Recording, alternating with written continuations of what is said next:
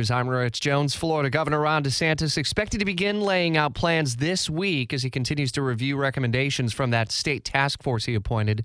They've been looking at reopening various aspects of the economy. Our Safer at Home executive order is due to expire Thursday. This phase one is a baby step. I mean, we are deliberately going to be very methodical, slow, and data-driven on this. So clearly setting expectations for what will likely be a pretty deliberate rollout. We learned yesterday the governor is set to meet in the Oval Office with President Trump about 11 o'clock or so this morning. We're working to get a microphone and camera in the room to bring you live coverage of their conversation on coronavirus and Florida's economy. It'll be a story that I'm sure Brian Kilmeade will sink his teeth into. Quite different than last week's visit from New York's governor, which was not necessarily made public. We didn't hear anything before, during, or afterward. One would expect this more friendly crowd with Florida's governor, but also the president's governor as well, as he lives in South Florida. And I would imagine the two will have a chance to share some of the data and talk about what reopening the state economy will look like. Brian?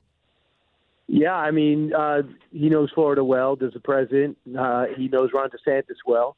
The governor did his own thing, and everyone was very critical. Miami's bad. Jacksonville wasn't.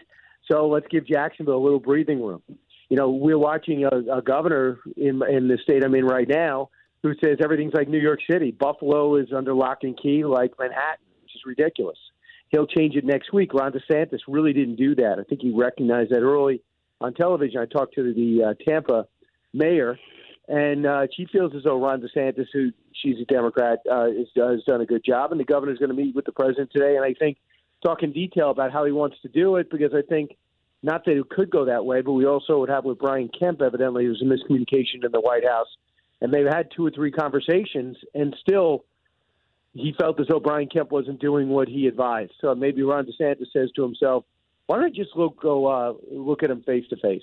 Also, the numbers aren't great in Florida, where the president needs to win, and he's looking at these early polls, and he's saying, even though I got a Republican governor there, I don't seem to be pulling away. In fact, he's trailing by a couple of points, even though Joe Biden is almost catatonic, not doing anything of worth. He's actually picking up a little bit of support. Leaders announced in Congress that they're going to return on May 4th. Some lawmakers are being a little bit wary about full operations. One of the things that may be on the table, House Speaker Nancy Pelosi opened up the door to the idea of a guaranteed income for Americans. How might that go over?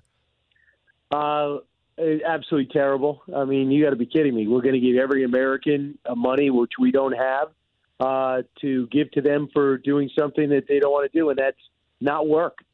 So to me, that is absolutely awful. And, you have unemployment insurance for people that worked and for who are unemployed, and even for gig workers that weren't really paying into unemployment.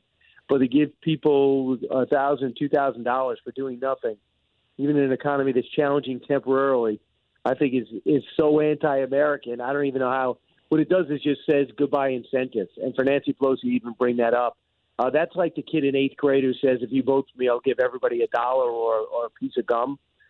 So maybe she feels as though, I know this is not going to go anywhere, but I want to be the one who said, I want to give you $1,000 for free. So maybe she gets the vote.